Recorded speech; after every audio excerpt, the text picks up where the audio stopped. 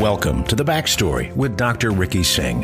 This podcast is focused on bringing you the latest research-based information about dramatically improving health, well-being, and quality of life.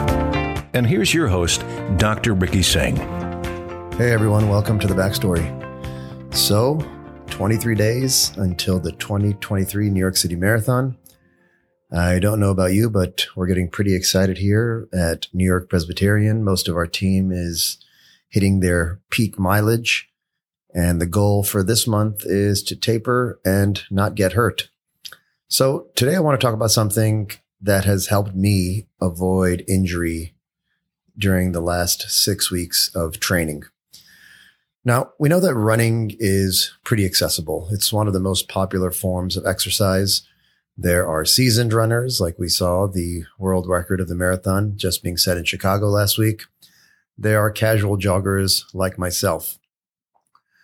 And most consistent runners, we're primarily interested in three things. Number one, getting faster. Number two, being able to run longer without getting injured. And number three, running farther. And all of these three things together can help maintain my motivation and longevity in running.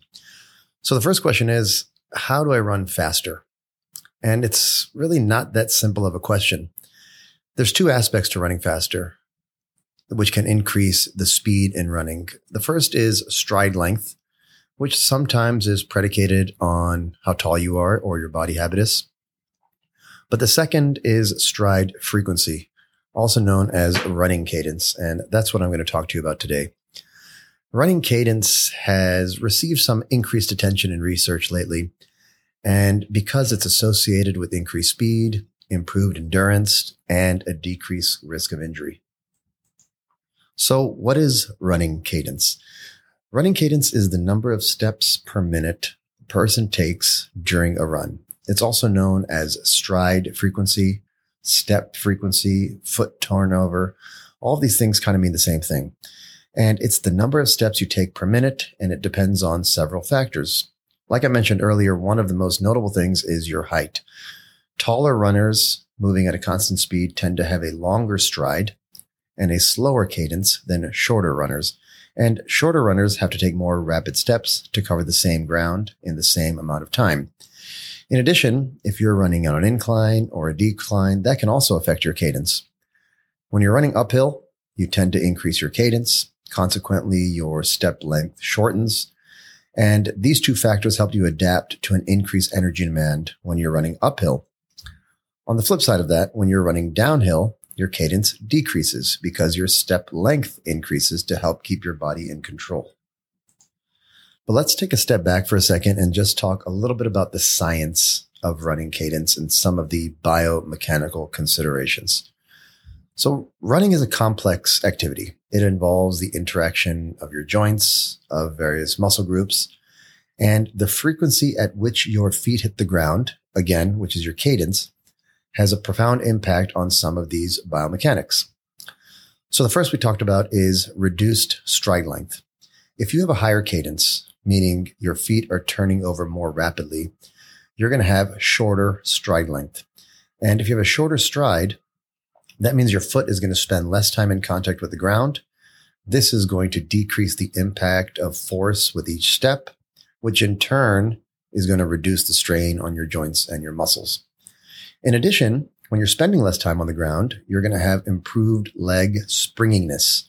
Basically, the higher your legs are turning over, your legs and your calf muscles are going to have more elasticity. That's going to allow you to conserve more energy and make your run that much more efficient.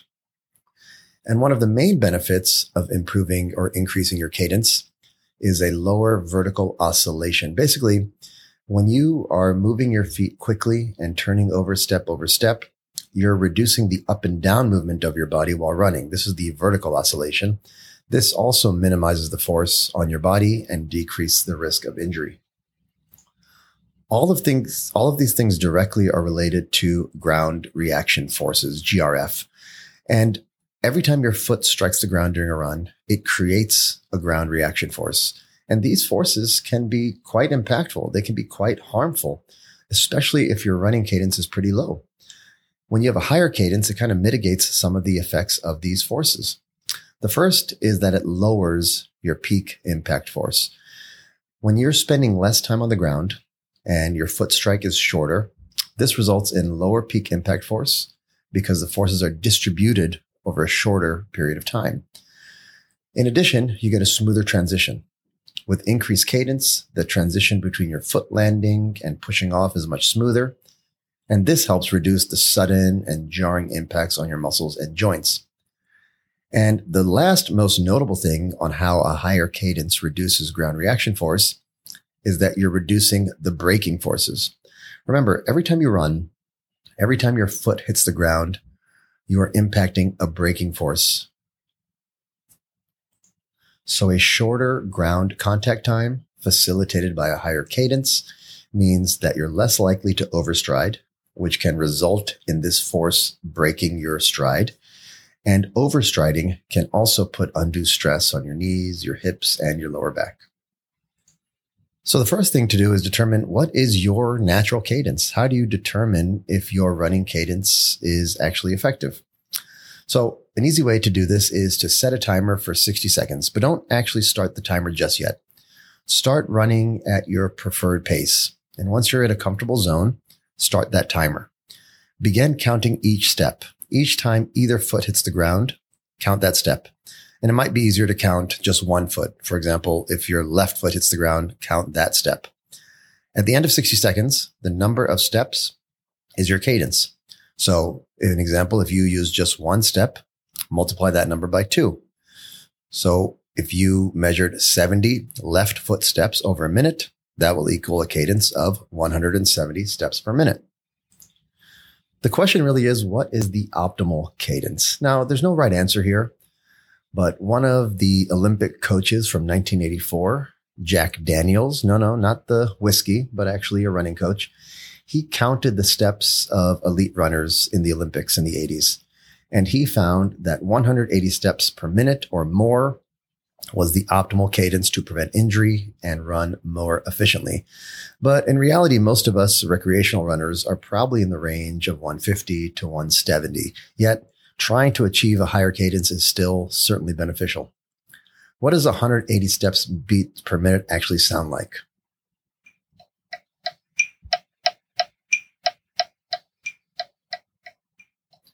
So that's what 180 steps per minute sounds like. And when you're improving your running cadence, you have to consciously think about your steps turning over, probably faster than you typically perform. The easiest way to do this is what I just showed you with a metronome. It's an app you can download on your phone. You can put it on your Apple Watch and you can listen to it to try to match that beat. And why is it that running cadence is so important? The most important thing is fewer overuse injuries.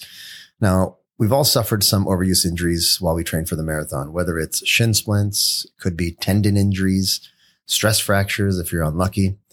And often these injuries stem from repetitive strain of certain muscles and certain joints. And as you improve your running cadence, it can really help reduce the risk of some of these overuse injuries. The first is because it alleviates the stress on the lower limbs. Remember, we talked earlier that a higher cadence reduces the stress on your legs by decreasing the peak impact force. This, in turn, can lower the risk of stress-related injuries like shin splints, tendinopathies, and stress fractures. In addition, you're going to reduce the load on your joints. Remember, a shorter stride length is also associated with a higher cadence. This results in a more even distribution of load among your joints and can reduce the risk of joint-related pain, like knee arthritis and hip arthritis. And the other big factor is decreasing muscle fatigue. With a higher cadence, with a higher foot turnover, you reduce the demand on specific muscle groups, thus mitigating the risk of muscle overuse injury. Another benefit of improving your cadence is enhanced running form. When you're running with an optimal cadence, again, the goal might be 170s or 180s. This encourages better running form. It helps you maintain an upright posture. It helps keep your core engaged. It reduces this unnecessary lateral movement. It reduces unnecessary vertical movement and keeps you moving forward. All of these things together contribute to a more efficient and energy-resistant running style. If you're putting yourself at less risk of overuse injuries and you have an enhanced running form, naturally, you're going to improve your running economy. And running economy refers to the energy required to maintain a certain specific speed or a specific running velocity. There is a lot of research that has shown that with the optimal cadence, you can lead to improved running economy, and this more efficient use of energy will also lower the risk of injury, lower the risk of fatigue. So far, it sounds like win-win-win by improving your running cadence, especially in long distance events like marathons and ultra marathons. Endurance plays a critical role. A higher cadence improves your endurance by conserving energy, by reducing fatigue. It reduces the impact forces, the lateral movements, the vertical movements, and helps you maintain a steady pace for a long period of time. If you watch elite runners, you find that most of them maintain a consistent pace, and that is essential for race performance. With a higher cadence, this encourages a smoother, more rhythmic running style, making it easier to maintain a steady pace for a long period of time. And finally, optimizing your cadence can really aid in developing a more effective race strategy.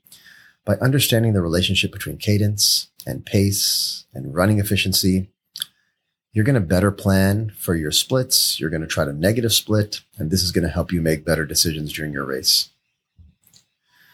So you're probably asking yourself, how do you improve your running cadence? Well, the first thing to do is to calculate what is your natural cadence with the way I mentioned earlier. Then start thinking about gradual increases. It's important to note that changing your cadence too quickly will also be counterproductive. You want to start by increasing your cadence about 5 to 10% and progressively working your way up. Metronome training, as I showed you earlier, is really an effective way to train your brain and to train your body to adapt to a higher cadence. Set that metronome to your desired step rate and try to match your foot strike. Again, 180 beats per minute sounds like this.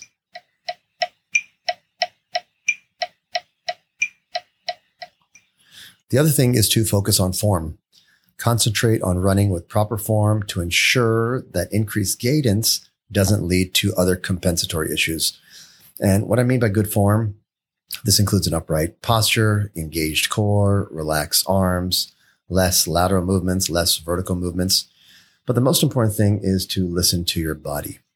Anytime you impact any change in your running economy and running form, listen to your body.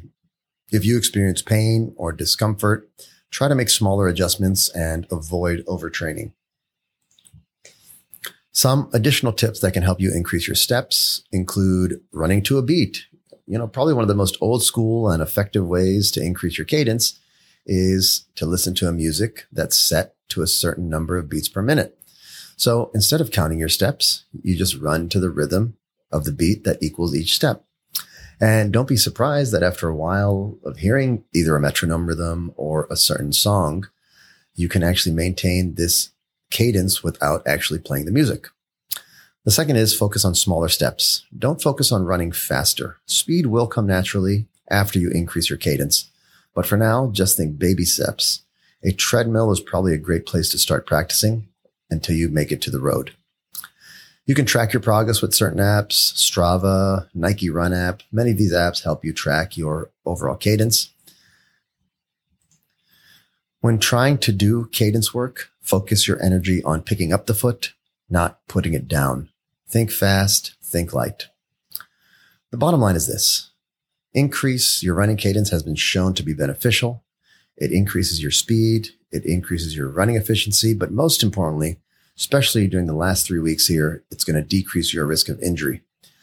What's more is that when you improve your running cadence, it's going to lead to a more enjoyable and easier running experience and hopefully keep us all running for a long period of time. Part of the beauty of running is that it's simple. You don't need a gym membership. You don't need fancy equipment. All you need is determination and your feet. So for those of you out there running in 3 weeks in the 2023 New York City Marathon, hope to see you out there. Stay healthy, stay safe. Good luck, everyone. And we've got your back. Take care. Thanks for listening to The Backstory. Please subscribe, rate the podcast and review The Backstory on Apple Podcast, Spotify, and Google Play Music. And feel free to share this podcast on social media or even your own website or blog. This podcast is for general information purposes only. It does not constitute the practice of medicine, including the giving of medical advice. No doctor-patient relationship is formed. The use of this information is at the user's own risk. The content of this podcast is not intended to be a substitute for medical advice. To learn more about Dr. Singh and his clinical research, please follow him on social media. You can also sign up for his newsletter by going to www.rickysinghmd.com. That's RICKYSINGHMD.com.